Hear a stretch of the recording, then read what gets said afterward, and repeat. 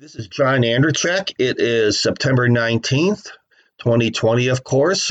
I'm recording an interview with Ellen Spencer, who's running for the State Senate District in Idaho, District 14. I'm recording this from my home on the Clearwater River in Idaho County, Idaho, where overnight and this morning we received a great rain. We're all happy for that. Ellen reports down in her end of Idaho, though it's still smoky. So, Ellen, welcome to this recording. And I'll just go ahead and turn it over to you. You'd like to introduce yourself, your background, your district. We'll go from there and get into some state labor issues. Okay. Thank you, John. I appreciate your time and this opportunity. As you said, I am Ellen Spencer. I am the independent candidate running for the Idaho State Senate seat in District 14. And I'm really excited to be doing this, and I think it was time for me. I was compelled. I am running on a platform that we need to bring the people back into our government, their voice. I have been able to sit in the legislature and for a few times over the years, and I just felt that they weren't hearing. It wasn't that they're not hearing, they're just not paying attention. It's not material. And the people have been speaking for many, many years on issues that affect them at home. And it's time for those issues to be worked on. And that's what I want to do. District 14 comprises Eagle, Star, and parts of Northwest Meridian. And we have a very diverse area, agricultural, urban, suburban. Growth is greatly impacting District 14, so we have a lot of issues with that need to be addressed. House prices, so taxes have gone up because there's been a lot of building, a lot of moving around, and that's affecting our constituents. So there's a myriad of issues that need to be addressed, have asked to be addressed, and they have not. So that is one of the things I'm running for. Issues that that I'm passionate about are education, labor, public lands, taxes, and those are just a few. I could go along the list, but I think that's enough to start with. And I know we're going to talk about labor today, and I'm looking forward to that. Right, and thank you. And I'm glad you brought up public lands because I consider that a labor or a worker issue, Ellen. So I'll jump right into that if you don't mind, kind of switch gears. But to me, public lands is a worker issue because I look upon it as our inheritance, the common ground. And, our family goes up into the public lands to cut firewood. Our daughter and her family are up there all the time, camping, hunting, fishing. And for the 99% of Idaho, this is what we get. We're not going to go out and open our checkbook and buy 10,000 acres, 100,000 acres, or make a deal behind closed doors to swap lands. This is our inheritance. So I'm glad to hear that you look at public lands. And do you see that connect also? Absolutely. Idaho is unique in its beauty and the amount of land that we have. And with the prior logging, I know that those were private entities, but they always worked with the public. So there was access for the public through their property to get to camping, fishing, hunting. And I think it was a very good relationship. It was symbiotic. And the people took care of the land so that the timber company could do what they needed to do. I think there was a time when they really worked together. Now that the timber industry is declined and the land is for sale, I don't necessarily have a problem people buying it if they still maintain the access for the rest of the public and not fence that up. I think public lands really do need to stay in public hands. That is our legacy. That is what we pass on to the future. And Idaho is one of the few states that has so much of it. It is finite, and we need to keep it as the gem that it is. Absolutely, and that definitely is a state issue when it comes down to state lands. People get mixed up with that. I'm sure you understand it, but we have lands that are under direct control of a state government, the land board, and there's been a serious decline. It's shocking when I heard about this not that long ago. It's shocking how much of that public land has been sold off. And like you say, it's finite. You know, the old expression is God quit making acres a long time ago. True.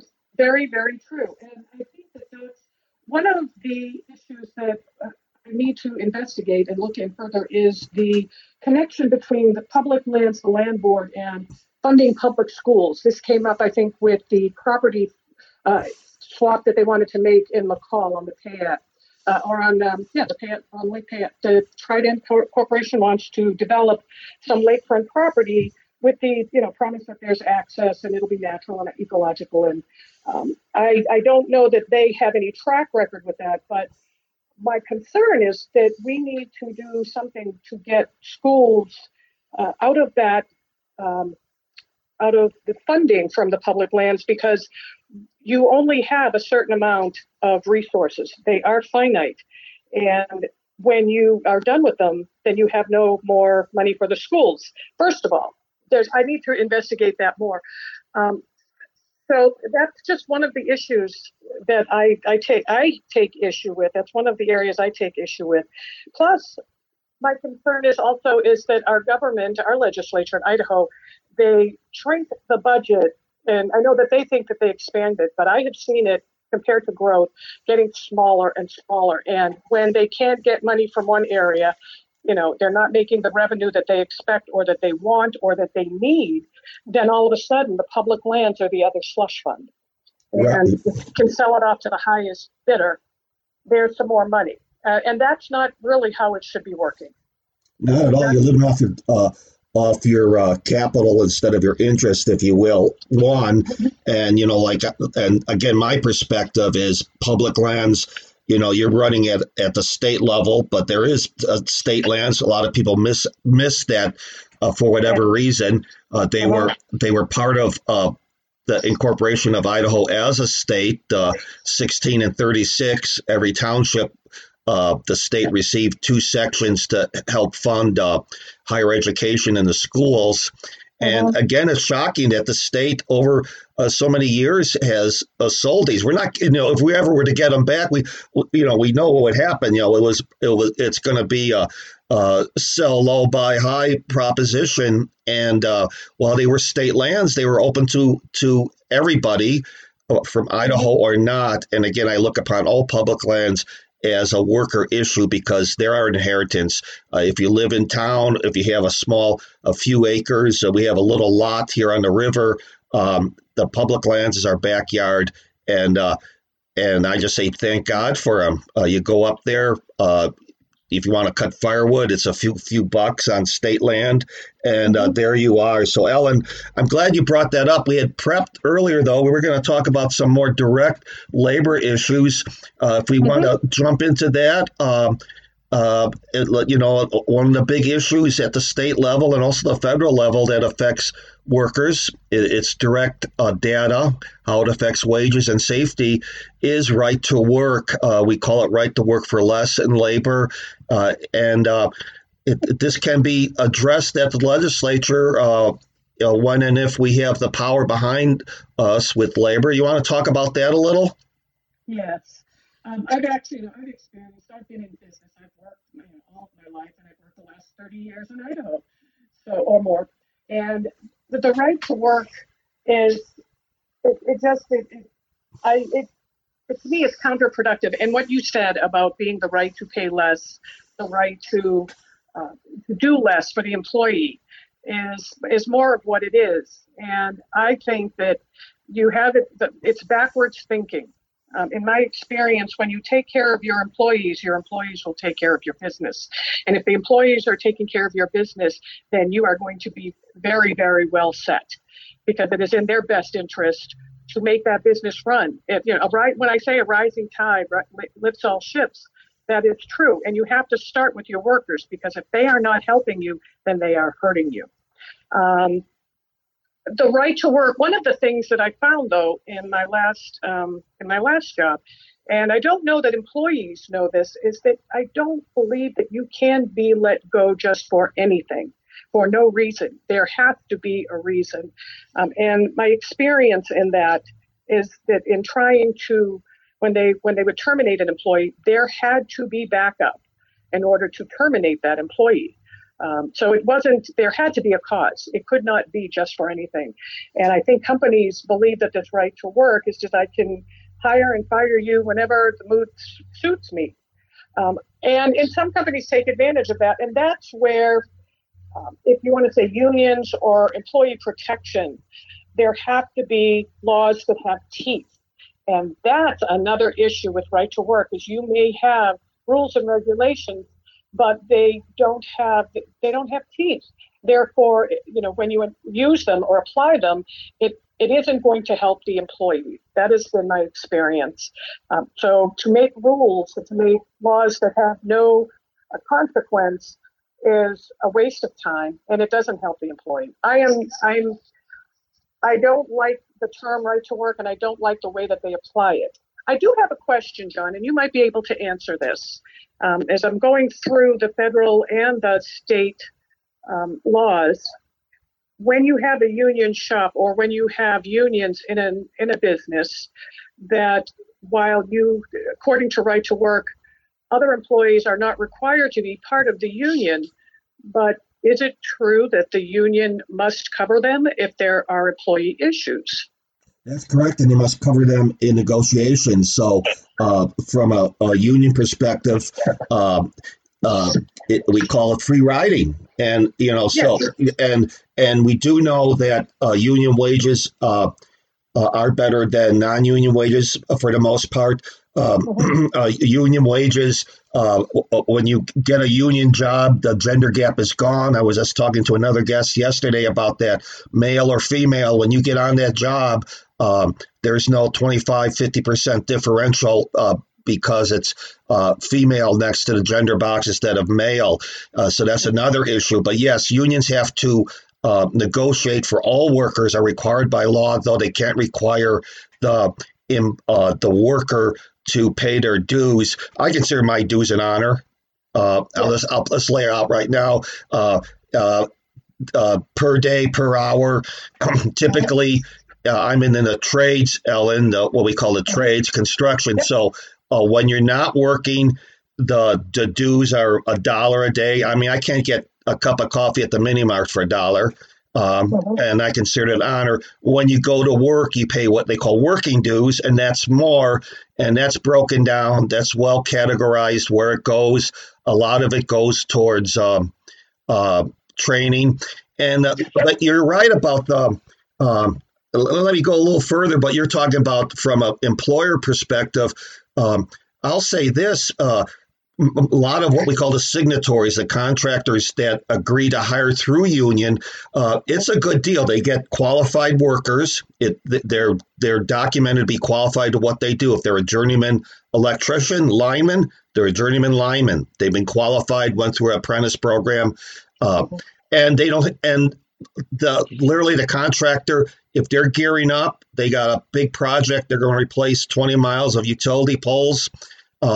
They pick up a phone, call the union hall and say, I need 20 linemen, I need 5 equipment operators, I need 10 of these, and that's it. Their HR demands are that much less. So you're right on your first question, and I agree. You're right on the perspective from the employer. You have a stable, on-demand workforce in such things as trades, in more stable workplaces where it's not like construction where you start a project and finish it. It's also the same thing, and you have a protocol to handle grievances instead of having to deal with one worker at a time. Right. Well, I've been union all my life, John. My dad was a master carpenter in the carpenters union. I grew up back east, and he was always working. And if he was in between shops, then he could go to the union hall, and he always had work. He never missed it. He did not come back a day without saying, well, they didn't need anybody today. And that was a benefit to our family. I have 5 brothers and sisters, and for us to have our union dues did pay. The benefits were medical. He paid them faithfully every year. Our medical was always covered. The training that they provided, and that's one of the things that I really appreciate with union, is this training that they provide or that they require. and then continue to provide. And safety. I am all about safety. I was a risk manager for a community college, and I worked at Washington Group International prior to that. So, and if you know anything about Washington Group International, they were a platinum partner with OSHA. And our safety record was unparalleled. And I learned a lot about worker safety through them and continued to go to their safety symposiums even after I left. I was OSHA certified at one time, and I didn't see that there was a requirement to update that. But unions, to me, they took care of the employees. They provided a living wage, at least, and I'll say even better than a living wage.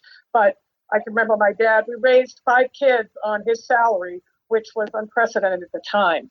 And around me were firefighters, police, plumbers, and electricians. I grew up in a blue-collar neighborhood, and everybody was in the trades or in fire or police, and everybody was in a union, and it was just the world I lived in. And to me, that you would not have that was, I could not believe that. You would work without a union. Why would you do that? As someone who's worked in business and in risk management, when I know that I hire a union person, I know that they are trained, that they know what they're doing, that they are going to do the job safely. And that, to me, is one of the most critical areas, because safety was part of my job. I had to make sure that was that happened. I was responsible for it.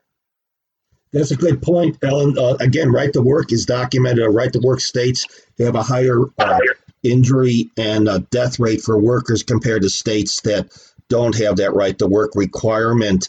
And as far as training, the combination, the consortium, if you will, between the contractors associations and the unions, as example, the International Brotherhood of Electrical Workers work with regional national electrical contractors associations. The vocational apprenticeship training by the unions and their partners on the contractor side is the largest vocational training program in the United States, more than any community college. All the community colleges put together puts out. It doesn't cost the taxpayer a cent. Going back to your neighborhood, I can envision that, those are rock solid neighborhoods like you talked about. And when you hear, let's just say, the other side talk about community values and family values, we know what we've seen across this country in the last 30, 40 years when neighborhood after neighborhood, town after town, city after city has had that undermined. That's kind of a tangent there. But speaking of training, then let's get into what came up in Boise last session, and that was the assault on the apprentice journeyman ratio. The idea that weakened the standards while apprentices do get paid while they're working, which is a great benefit. They come out of their training without any debt. They're literally making a wage, building up their pensions. It's an absolute linchpin to the program, to the proper training and the proper safety of the customer, be it your house or your business, if the person wiring it is properly supervised / trained.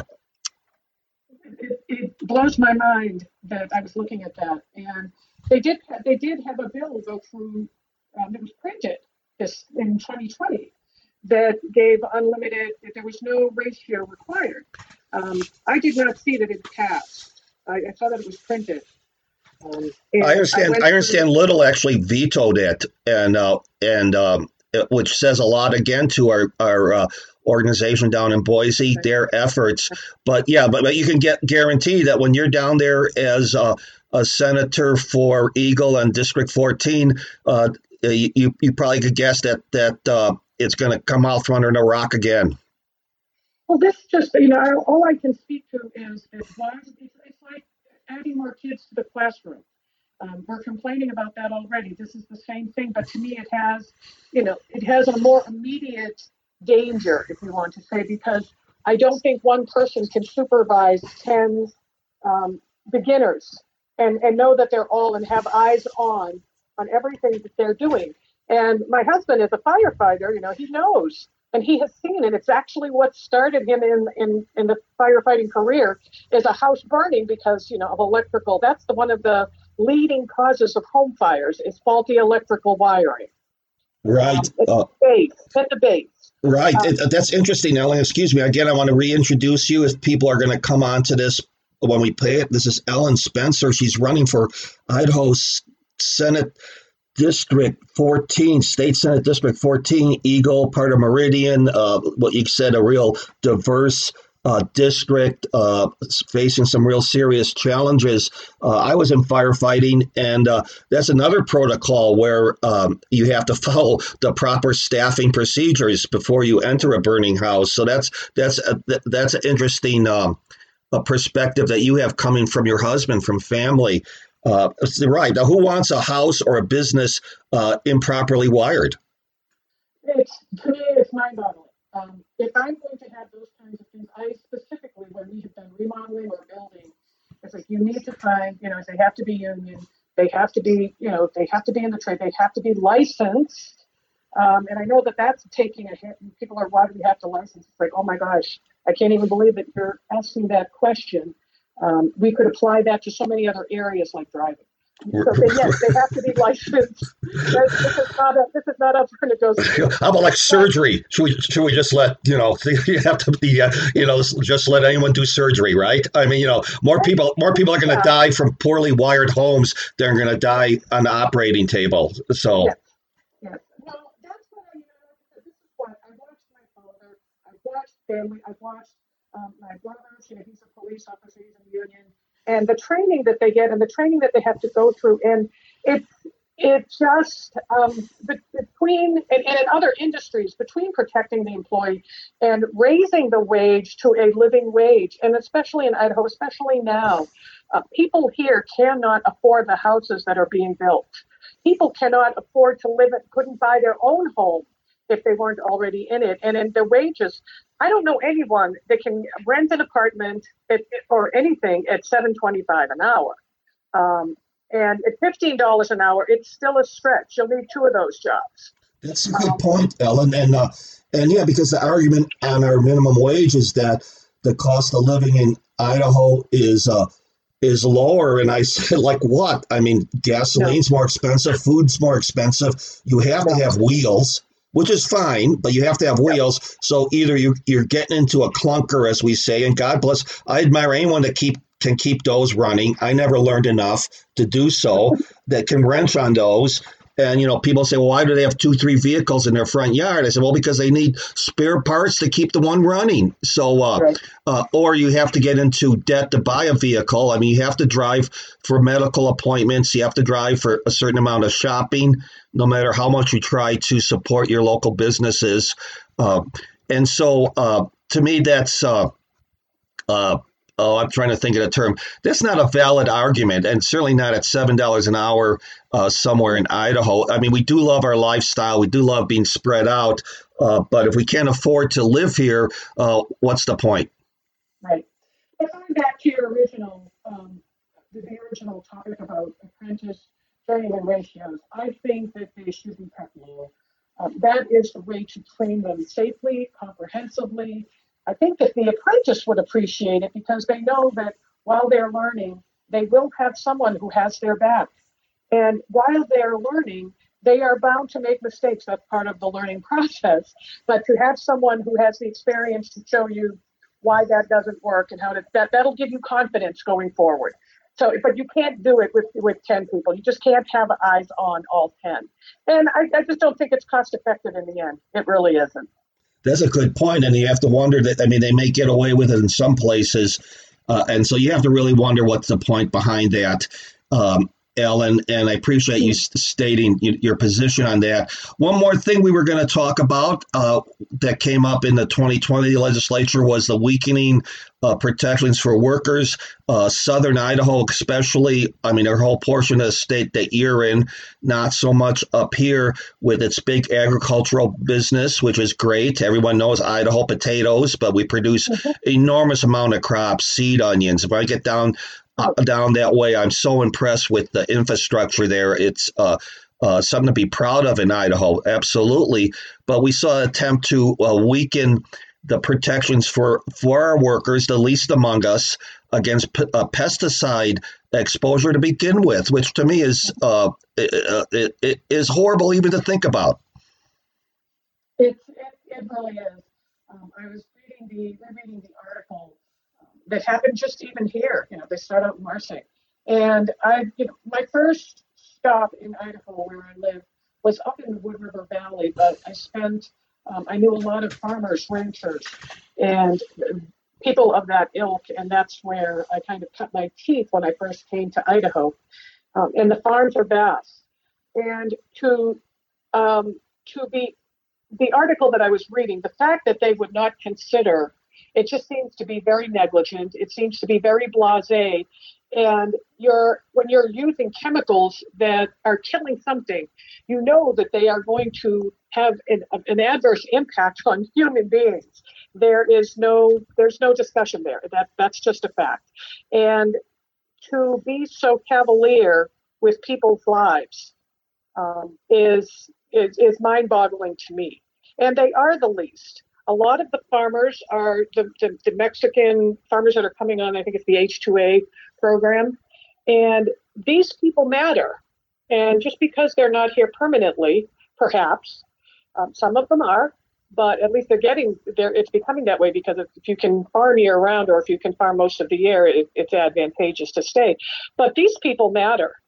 And regardless of what they're doing or how they're working, and you need to attend to them. And the article to me was the examples that they were showing that the farms they didn't know and they weren't required to, and that's not my land, that's my other family's land.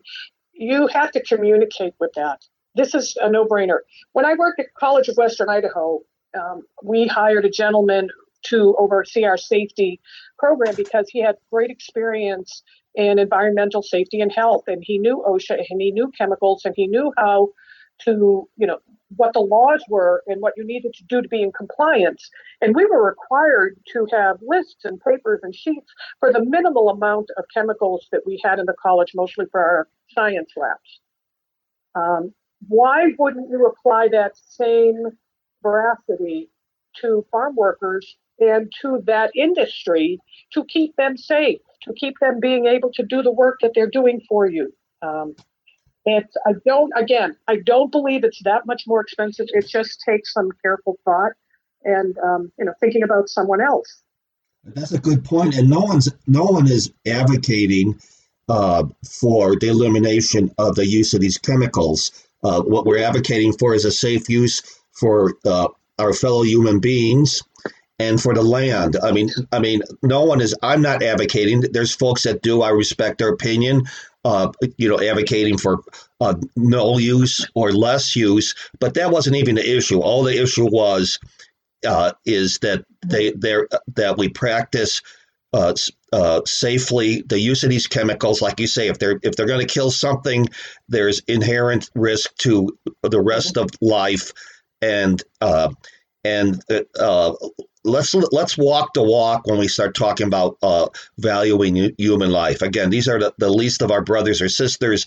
They're out doing the work that's been done since for tens of thousands of years, putting food out there. Idaho's known for it. It's obviously foundational for our economy, and let's step up on that. So I'm glad it's encouraging to hear your position on that. Again, Ellen Spencer, you're down there in District 14 of Idaho State Legislature. You're running for the state Senate. Boy, I tell you, I appreciate anyone that's willing to step up and enter into civil good civic society. We need people like you out there, Ellen. We're getting on to the end, about half hour there. Is there anything else you want to cover? Well, I think that we've covered a lot of it. Most of it is that just my opinion on unions, that they have so many benefits to workers that I do believe in them, and I believe in their strength. We only have fire, they're allowed to collective bargain. Fire, police, and our teachers aren't even considered a union. I think that's the Idaho Education Association. Right. And It's These are the areas that always seem to catch the flack first, that they want to reduce. I like the fact that they have training, they require it. And that's so important for these people who are training others, for these people who are keeping us safe in terms of fire and police, to not have unions, to not have the training, to not have the constant training that unions provide and, back up. That to me, that's just not that's what I'm most grateful for them. They keep them safe and they do pay them well for the job that they do, for protecting our lives, protecting our properties, protecting our loved ones. Our teachers train our children. Our teachers, if you think that it's just a 9 to 3 job, from September to May, you haven't been a teacher, because it goes a lot longer than that and it lasts all year. At least for the teachers, all of the teachers I know and all of the teachers I've had. Absolutely. We have a 5th grade teacher, our youngest daughter, and another daughter right here in Idaho County. She's a counselor at one of the schools. It is year round. It certainly is past 3 o'clock. You either stay late. I mean, it comes down to personal decisions. Either stay late to finish your work or you take it home, and so, it's kind of sixes, right? 6 of one, half dozen of the other. That's interesting. Ellen, anyone that's going to hear this, if they're interested in getting on board with you, how can they find out more? Well, they can email me at info@spencerforidaho.com. And I do get the emails and I do respond to them. If they want to have a conversation, I'll be happy to chat anytime. And we're getting very busy in this last month up to the election. So let me know ASAP and I can get you on my calendar.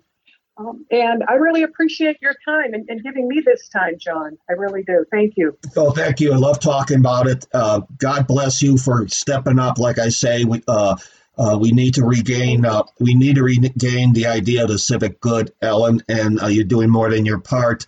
I'm going to stop recording here. Stay on the line for a second. Ellen Spencer, running for State Senate District 14 in the great state of Idaho.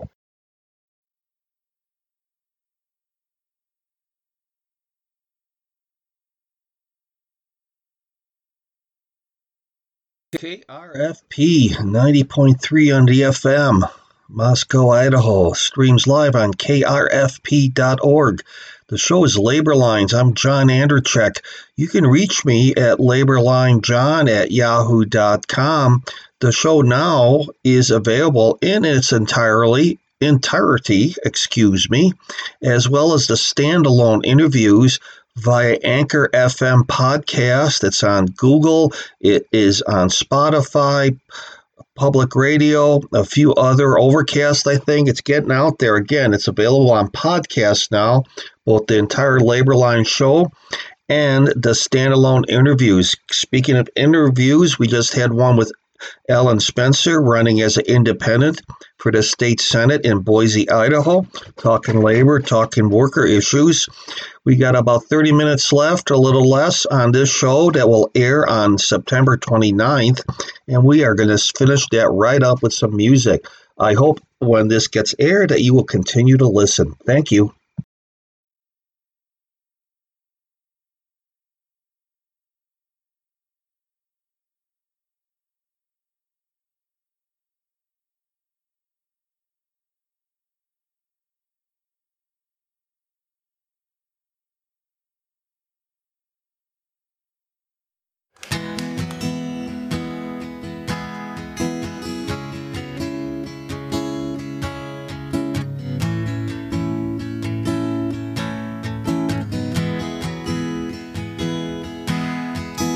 This is my town, out in the Rust Belt fields.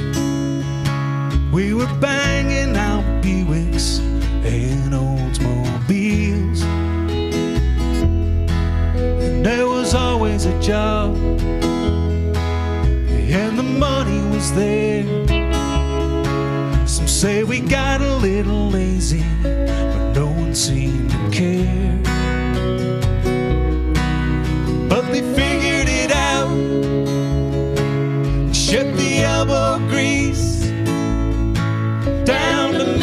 Mexico, off to the Chinese. I learned a little something about how things are. No one remembers your name just for working hard.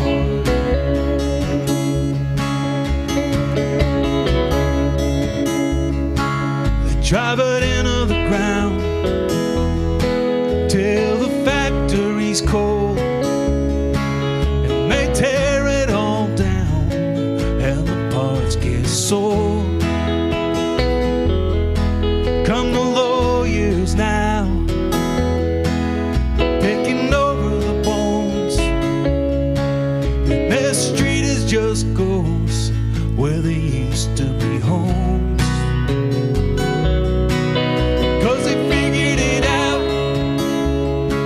shift the elbow grease down to Mexico, off to the Chinese.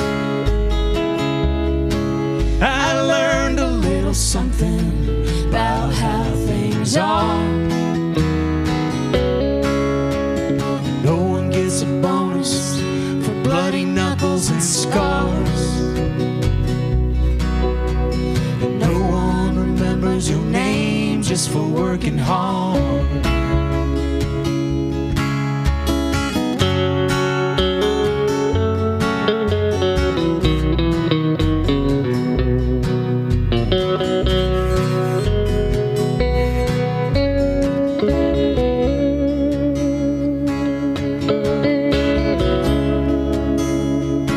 There's a casino boat up around Boone. Think I'll buy me a bottle and a motel room, and put all I have left on a little black square. Risk it all like the big boys, like I don't even care. Drive you into the ground till your engine's cold, calling the auctioneer as the banks foreclose. I learned a little something about how things are. No one gets a bonus for bloody knuckles and scars. And no one remembers your name just for working hard.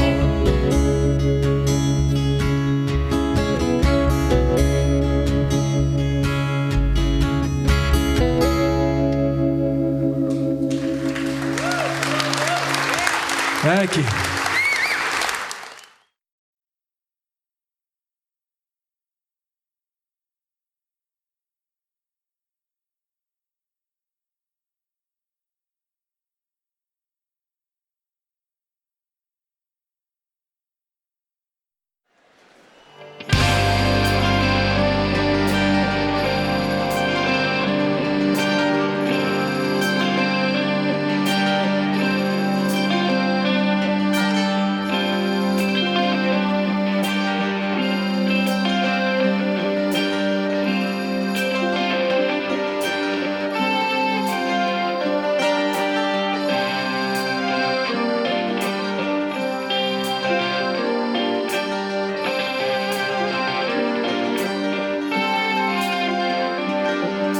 Here in Northeast Ohio, back in 1803, well, James and Danny Heaton found the ore that was lining Yellow Creek.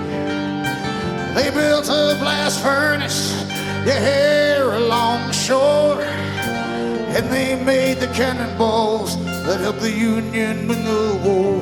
Here in Youngstown, here in Youngstown, that sweet jet am sinking down here, darling, in Youngstown.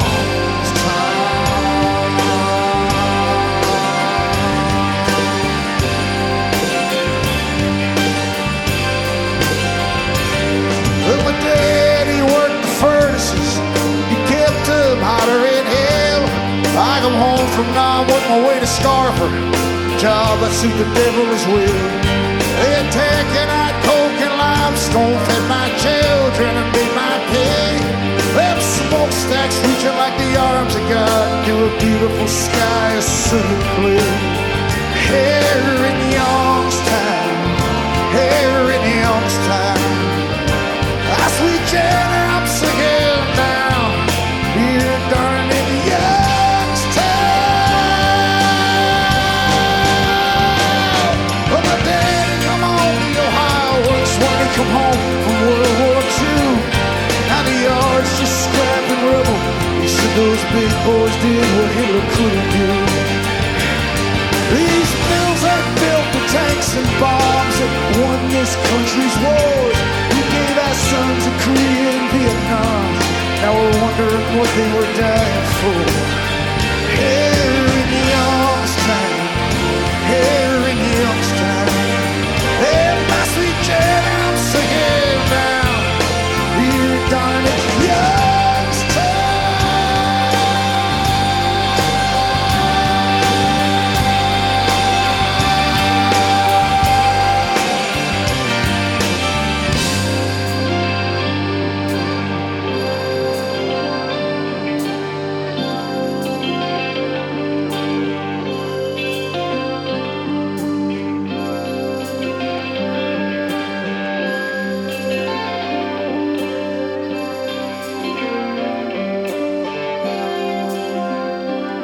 From the Monongahela Valley, the Mesabi Iron Range, to the coal mines of Appalachia, the story's always the same. 700 tons of metal a day, and so you tell me the world's changed. Once I made you rich enough to forget my name. In Youngstown, in Youngstown, ah, sweet jam, singing now, you darn it, Youngstown. When I die, I don't want no part of heaven. I've not two heavens work with. I pray the devil comes and takes me to stand in the fiery furnaces of hell.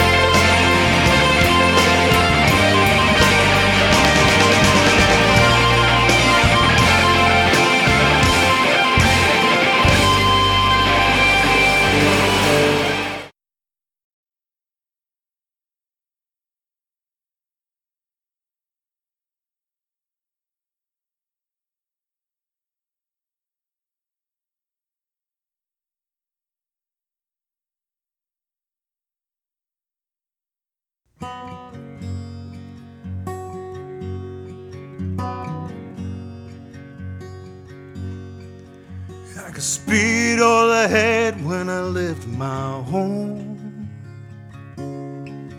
By the grace of a girl, I was not alone. Nor never knew my father's name. I had bad directions, but I found my way. Well, now, ain't I lucky? Well, yes, you are. How'd a wreck like me even get this far? One more chance is all I need. I got a lucky charm and elbow grease. I said, Lord, help me find where I belong. I broke my back trying to find that song. Threw a straight right just to keep some pride. I gave a middle finger to the hurt inside. Now, ain't I lucky? Well, yes, you are. How'd a wreck like me even get this far? One more chance is all I need. I got a lucky charm and elbow grease. Found myself down on my knees with ashes in my hands. I learned sometimes the love you find will leave you scarred and burned.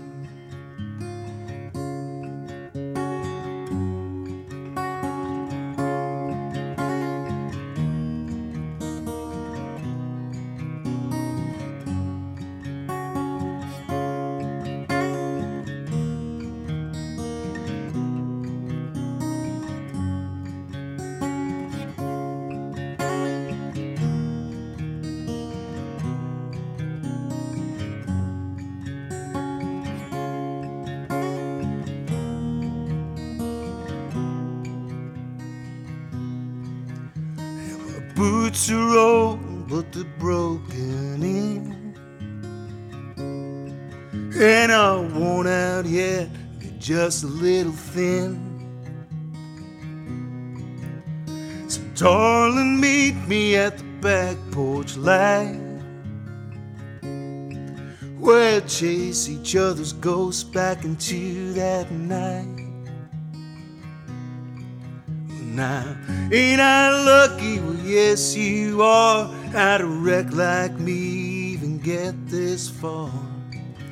One more chance is all I need. I got a lucky charm and elbow grease. Ain't I lucky? Well, yes, you are. How'd a wreck like me even get this far?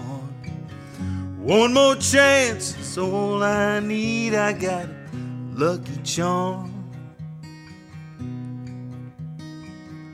and elbow grease.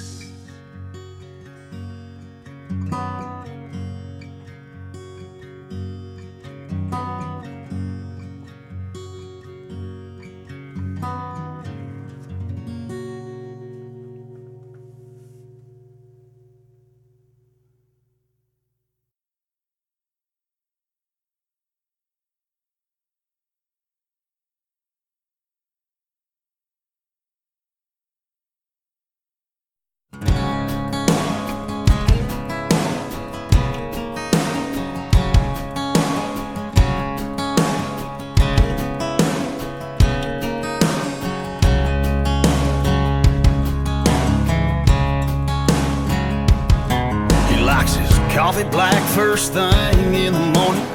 Cup or two usually gets him going. Then he puts on his boots and cranks up that old 79.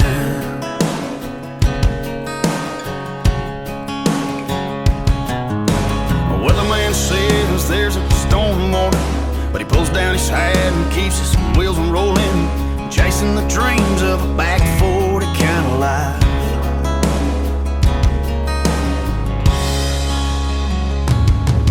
Cause his claim to fame is a last name on a dead-end county road sign. He's got calloused hands and a calloused heart, and that suits him just fine. Making it day to day.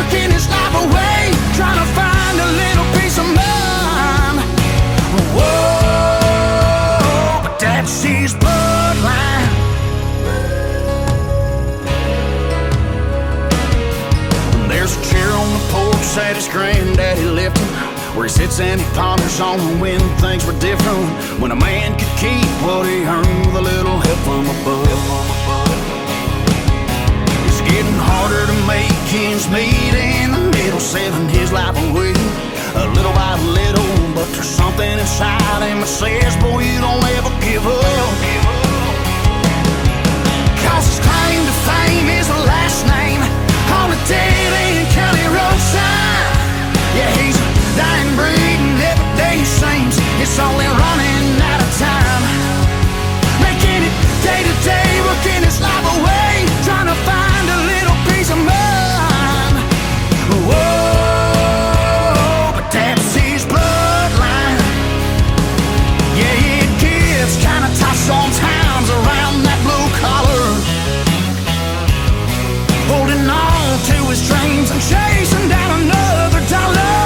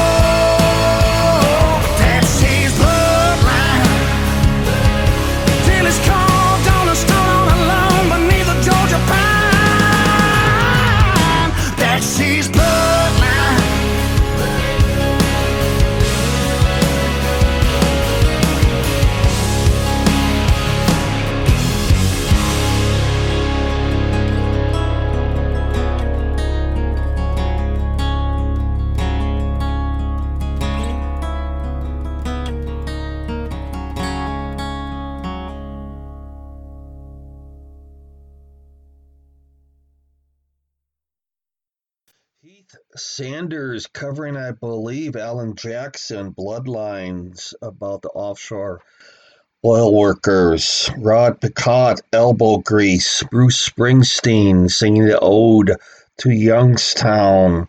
Rod Picott, again, Rust Belt Fields on the same line as Springsteen. That's the music from the second half of the second hour of this show, Laborlines, on KRFP 90.3 FM. All of Laborlines is now available on podcasts, getting disseminated through Anchor FM. You could go right to Anchor FM Laborlines. You can go to Spotify, search for Laborlines. You'll find the entire show, plus the standalone interviews, such as those on the show that should be airing the 29th of September. Ellen Spencer and Kelly Kupchak with Oregon tradeswomen. Ellen Spencer running for the Idaho Senate. My name's John Anderchek, and you can get hold of me at laborlinejohn@yahoo.com. Please consider joining the community supporting radio station KRFP. Go to krfp.org to find out. Going out with Warren Zevon. Don't let us get sick. Thank you.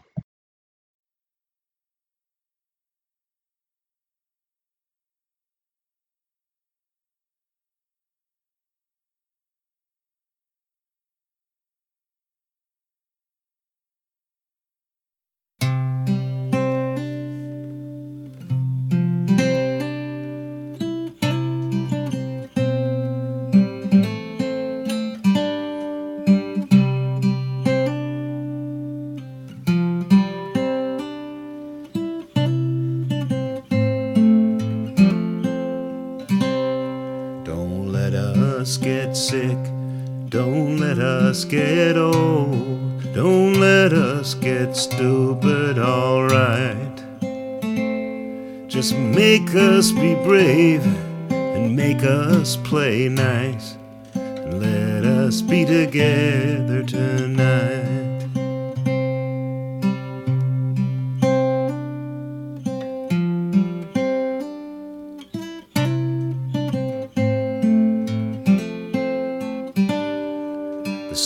was on fire when I walked to the mill to take up the slack in the line. I thought of my friends and the troubles they've had to keep me from thinking of mine. Don't let us get sick, don't let us get old, don't let us get stupid, alright.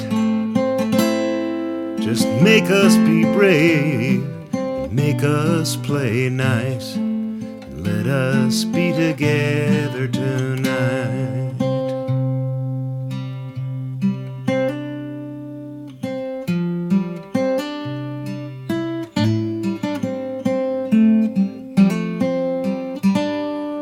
The moon has a face and it smiles on the lake and causes the ripples in time.